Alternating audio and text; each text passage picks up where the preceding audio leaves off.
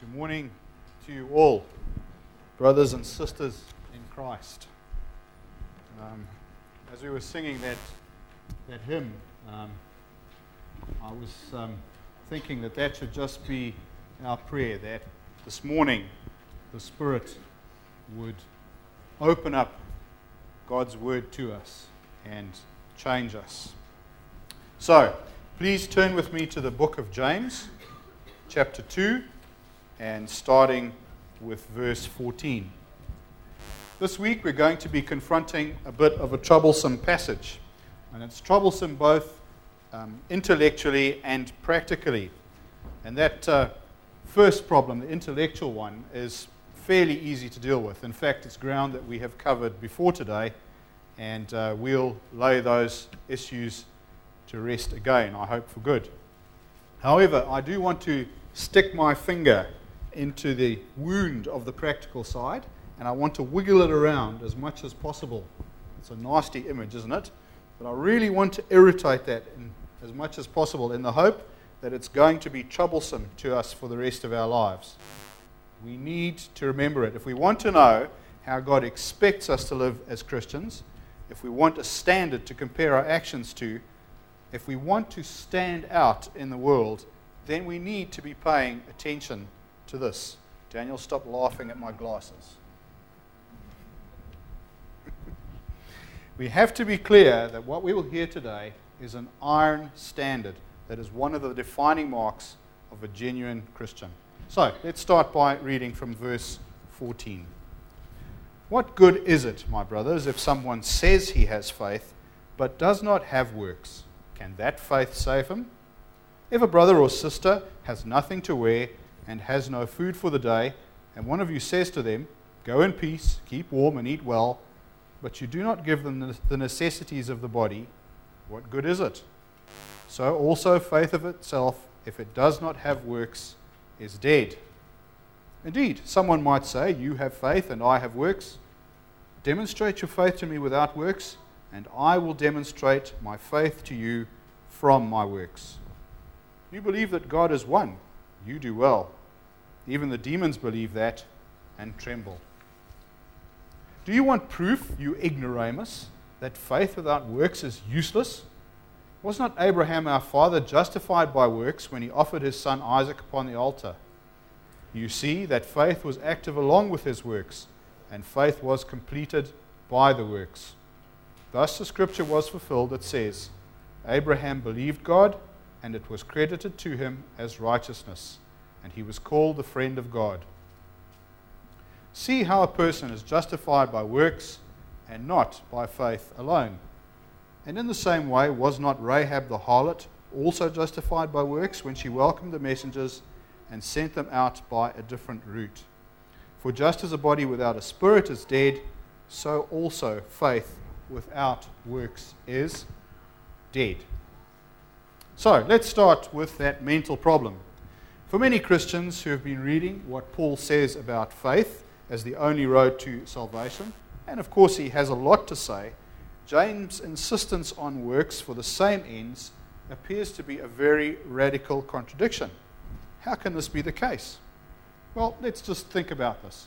To start off with, at grassroots level, first of all, and I can't claim that I've done this, but my readings show this to be the case, if you do an analysis of James's writings, it shows him to be well aware of Paul's theology and also agreeable to what it says. So why would he make such an obvious argument against it? And secondly, those wise men who debated the credibility of various books for inclusion in the Bible as canon, well, they would have had to have been outstandingly stupid to create an obvious disagreement like this. So clearly, just from a logical point of view, it isn't possible. What we need to understand is that Paul and James are using the keywords faith and justify in different ways and actually in different arguments. And when we study this, it seems that when James talks about works, he's talking about the loving things that Christians do that flow out of the new heart that God has given them. On the other hand, Paul is often dealing with works in the sense of complying with those long and tedious Mosaic laws. In many respects, though, they do agree that Christians do works in obedience to God. The essence of their actual arguments are that Paul needs us to know that there is not any work ever, no matter how large or unselfish, that will make even the tiniest bit of difference to our salvation. This is the I'm a good person school of thought, which is a sad error. James, on the other hand, goes to great pains to show that once the relationship with God has been established, that works are going to naturally accompany it, just like a flower blossoms on a plant and demonstrates the life within it. These are before and after shots of the fellow who ate too many pies, if you like. Maybe they've been to your shop. Yes? Yesterday, I weighed 253 kilos. Today, with the new Faith workout program, I'm a slimline sports model of only 92. Now, given the faddish reputation of diet programs, this might seem to be a bit of an unfortunate comparison, but there are some realities. If we really have become followers of the Christian diet, then our appearance must be radically different, which often isn't the case. Statistics show that there are too many similarities between Christians and the world. Divorce rates, adultery, alcoholism, etc., etc., etc., they are all the same, or sometimes even worse within the church than outside. And this, of course, calls into question the genuineness of many, many conversions. And that's really a very deep tragedy. These are the folk who are just talking about dieting. In fact, we all know that there is no way for us to lose weight but to eat more healthily and to exercise. Feast on the Word of God and practice its instructions. And we must do this whenever possible. It might hurt and it might be inconvenient, and I guess you know what I'm going to say next. There is no pain, no gain. Yep. As an aside, since we've mentioned theology, could I have a show of hands here? Who would like to be a theologian? No? Nobody? It seems to be a bit of a dull occupation, maybe. Lots of thick books and maybe even thicker spectacles. Mine aren't too bad, by the way, yet. Okay, let's see. Who wants to know more about God? Yeah? Yeah, lots of you, okay? And anybody who didn't leave their, put their hands up, should actually leave the building. The back door's over there. Okay. Well, this is a trick question because theology comes from two Greek words. The first one is theos, which means God, and then logos, which means word. Hence, theology is a word or a discussion about God. And since we all talk about and discuss God, that makes all of us theologians. Thank you very much. At least I hope it does. In my studies for this sermon, I came upon this quote: "It is a good thing to possess an accurate theology, but it is unsatisfactory unless that theology possesses us."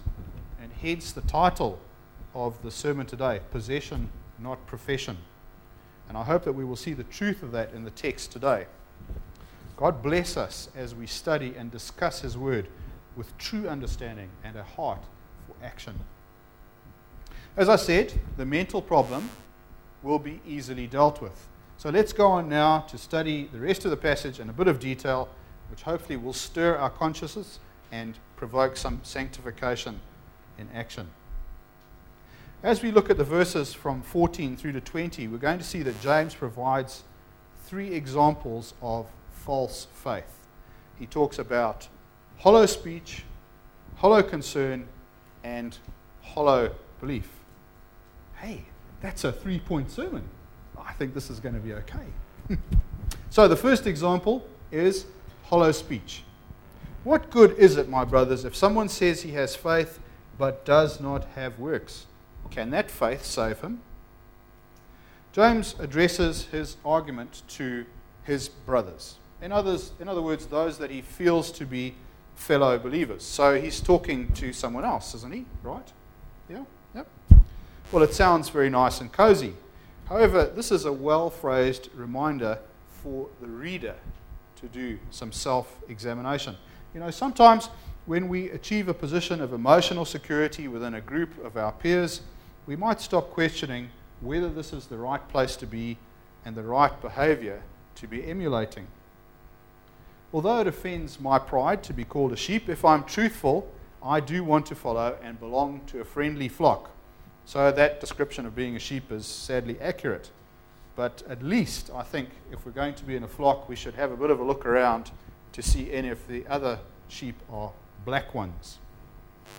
Similarly, we are being immediately challenged at the opening of the verse to ask ourselves, is this me that he's talking about?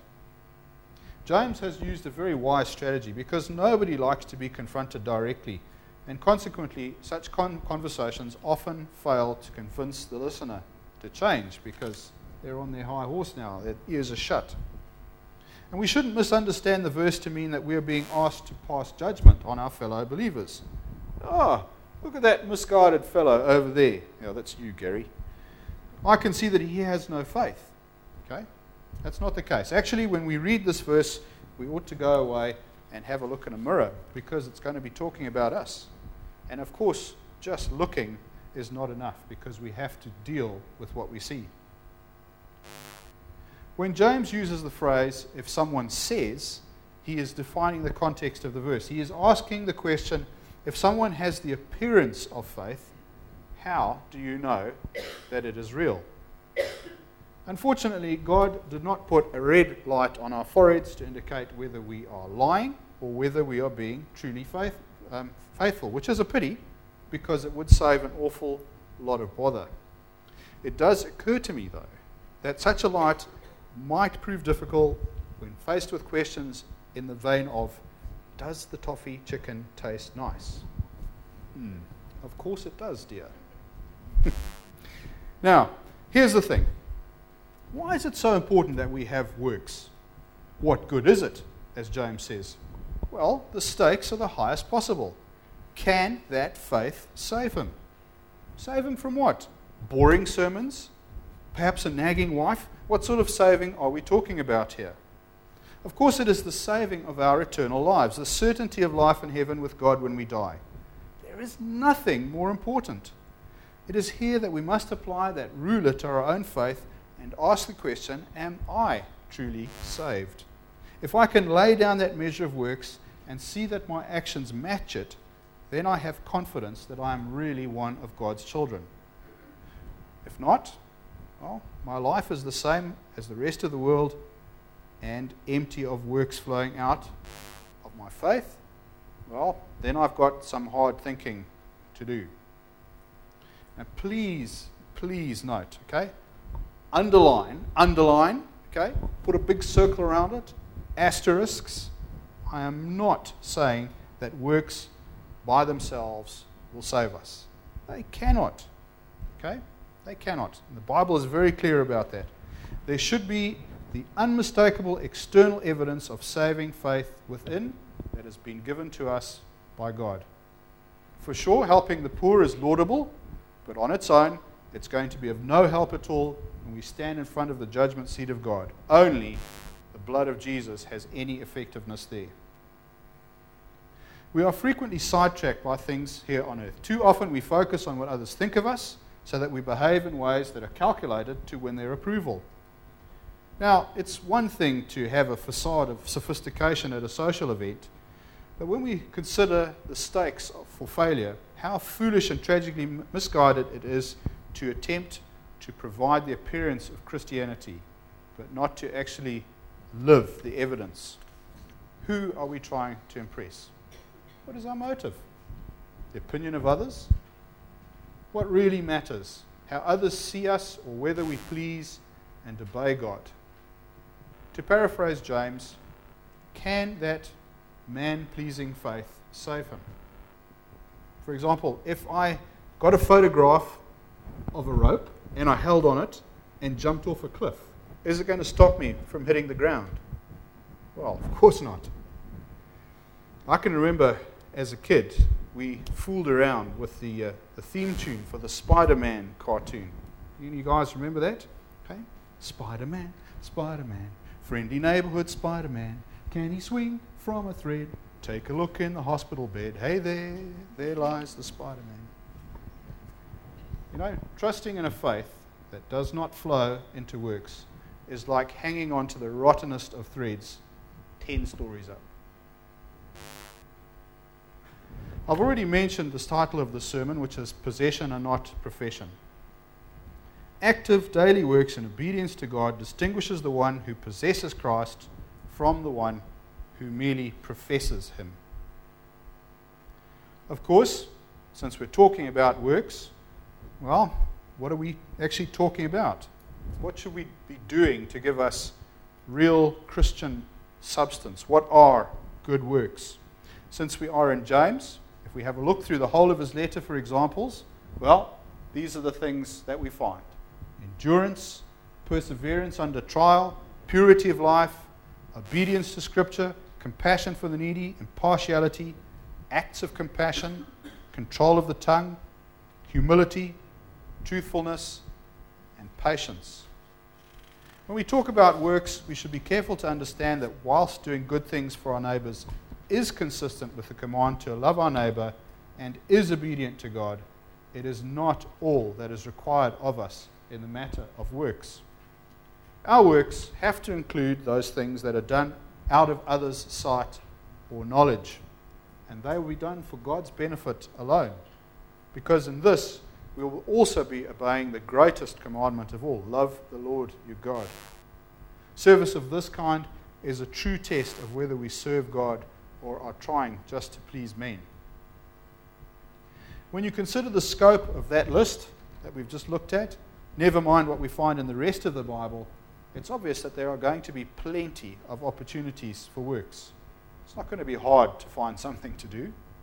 It's expected to be an ongoing and continuous activity for the true Christian.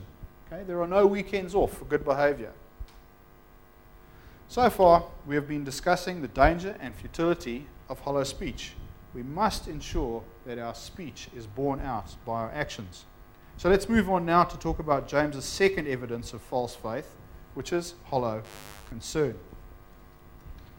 In verses 15 to 17, he says, "If a brother or sister has nothing to wear and has no food for the day, and one of you says to them, 'Well, go in peace, keep warm and eat well,' but you do not give them the necessities of the body, what good is it? So also faith of itself, if it does not have works, is dead." Now, the way that the Greek is constructed in this sentence suggests that the one who is suffering has been like this for a while, and that the person who should be helping should also, he wants them to go away and sort it out themselves. He doesn't really want to get involved. This observer has had a while to think about their suffering brother's position. However, instead of giving them the clothes and food they provide, they only just give the appearance of concern. And imagine the situation in real life. Here's a Christian who enjoys at least some worldly comforts and has the opportunity to share them with somebody they know that hasn't got those opportunities, and they've been watching it for a while, and yet they send them away with the cold comfort of just a few words. Now, we might have met folk who are actually like this, but I think that it would be highly unusual that the average person wouldn't help. In fact, it is really an unlikely and ridiculous situation. And James is using this illustration to show how unlikely and ridiculous it is that there is no connection between faith and works. They are inseparable and inextricably interwoven. Now, this little mess here is politely known by fishermen as a bird's nest. Okay? And if you do any fishing with overhead reels, you will be well familiar with these, because when you use them a bit too enthusiastically, this happens. It's absolutely impossible to unwind, and the only solution is to cut it off, which is why I have this mess here. And faith and works are wrapped together just like this. They cannot be separated. Works are the blood supply of faith. Without them, faith never was alive, never is alive, and never will be. When James asks, what good is it? He means two things. What good is it for the one who is suffering?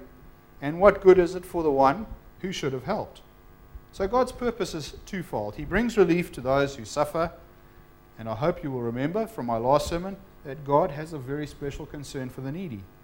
And He continues His sanctifying work in the believer. The third characteristic of dead faith that we're going to talk about is superficial knowledge that does not penetrate the heart to create action, or hollow conviction. And here's how James puts it. Indeed, someone might say, "You have faith and I have works. Demonstrate your faith to me without works, and I will demonstrate my faith to you from my works. You believe that God is one. You do well. Even the demons believe that and tremble. Do you want proof, you ignoramus, that faith without works is useless?"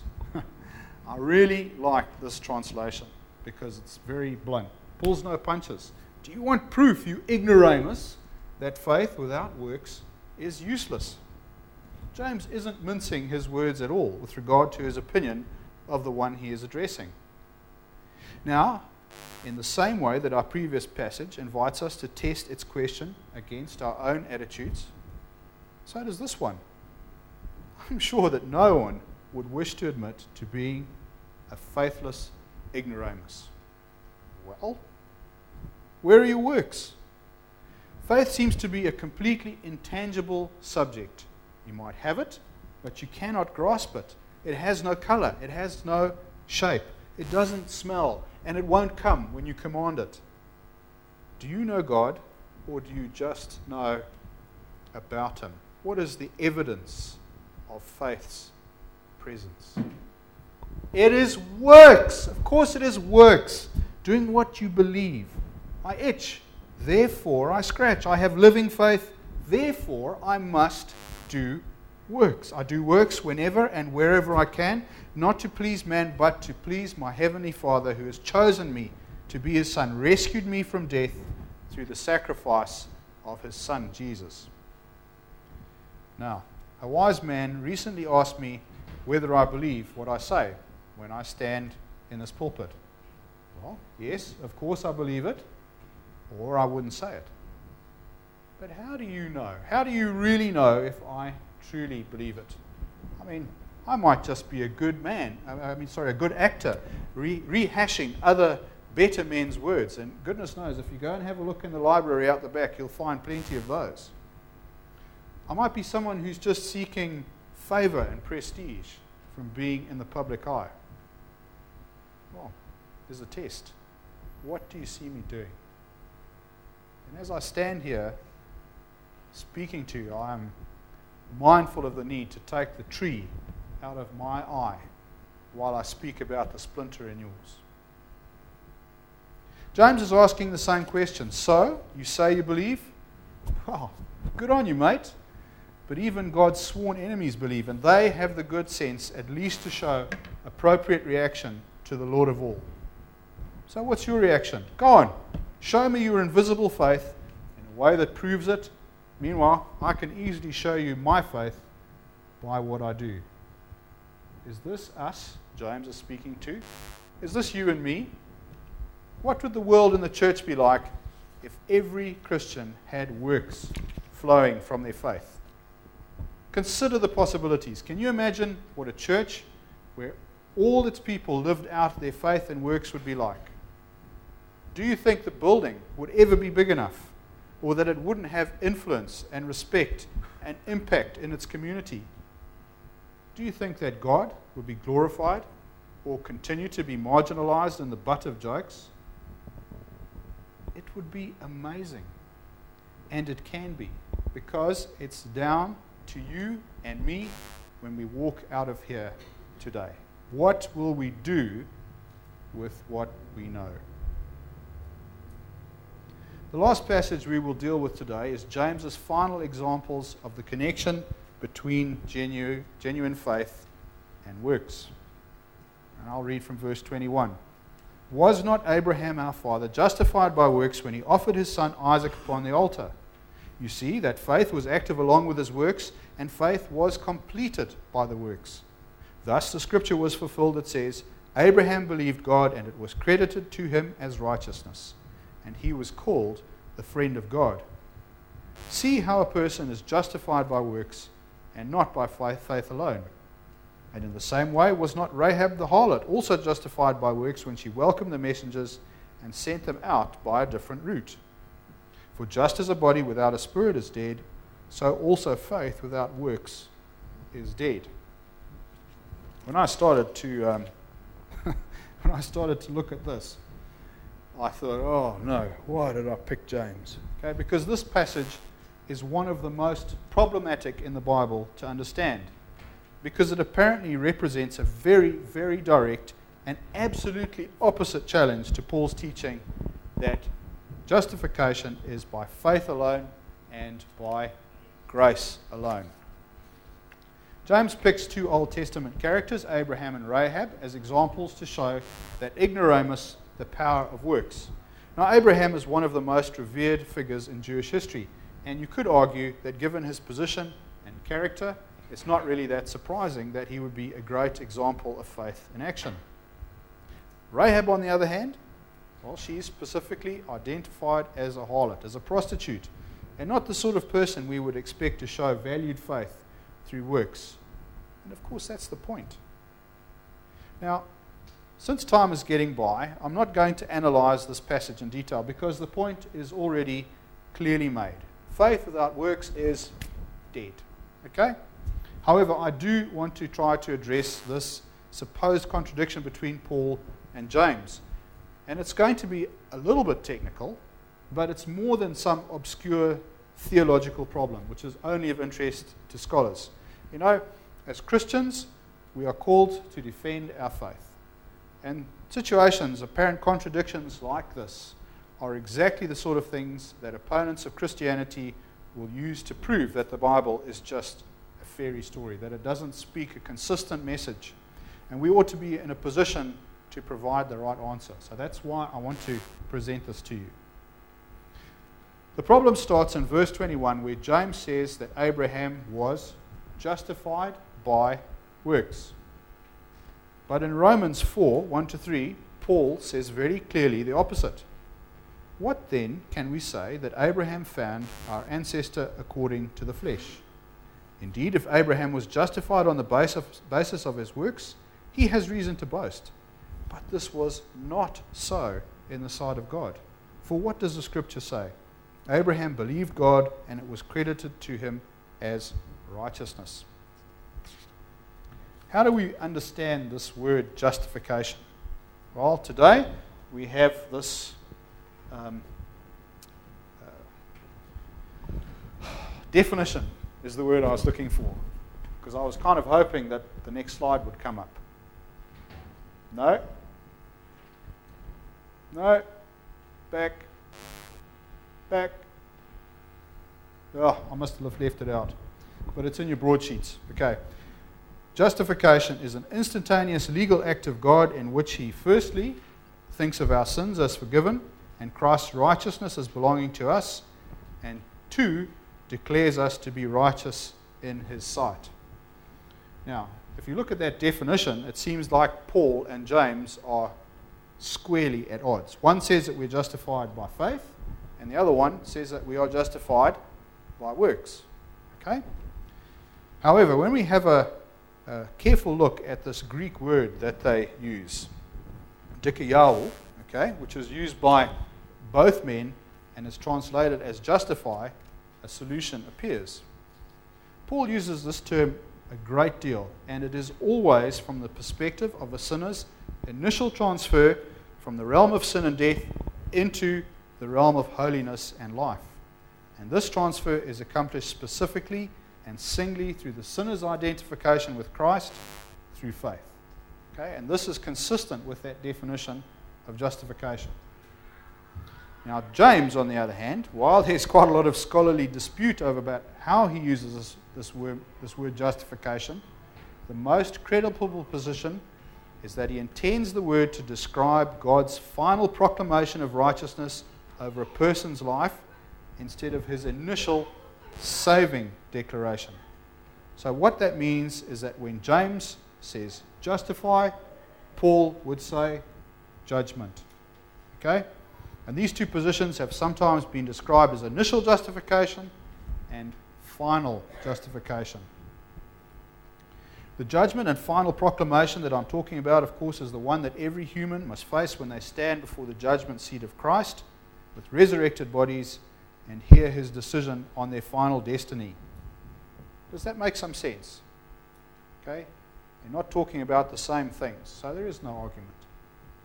James is talking about something that happens at the end of our lives. And see, now that's sincere criticism, is when your wife leaves your sermon.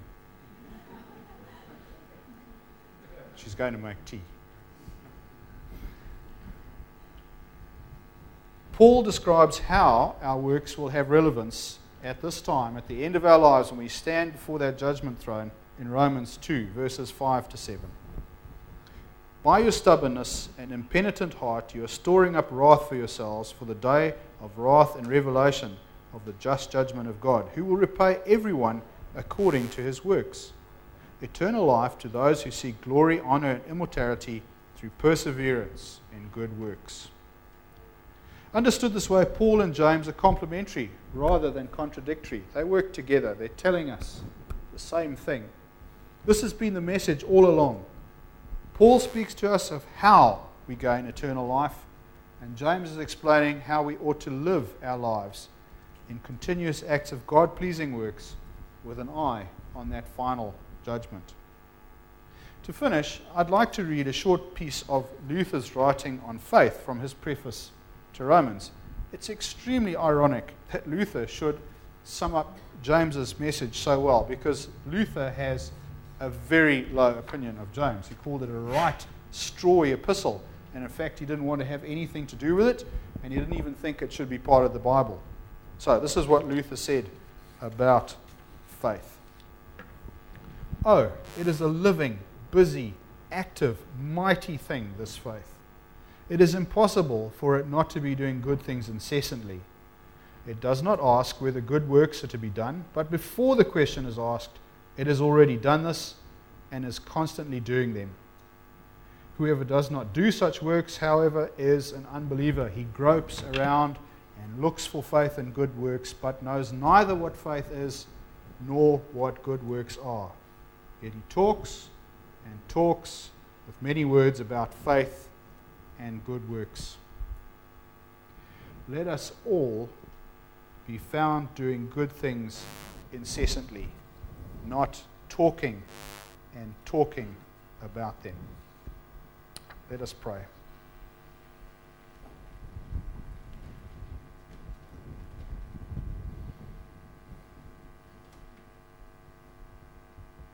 Father, your word can cut us. Lord, I pray that we wouldn't see that pain as something to be avoided, but something to be valued. I pray that the pain that you've given us today, thinking about our own works in relation to our faith, would serve to remind us of what we ought to be doing, and it would spur us to go on doing those things that are your will. And we ask this in Jesus' name. Amen.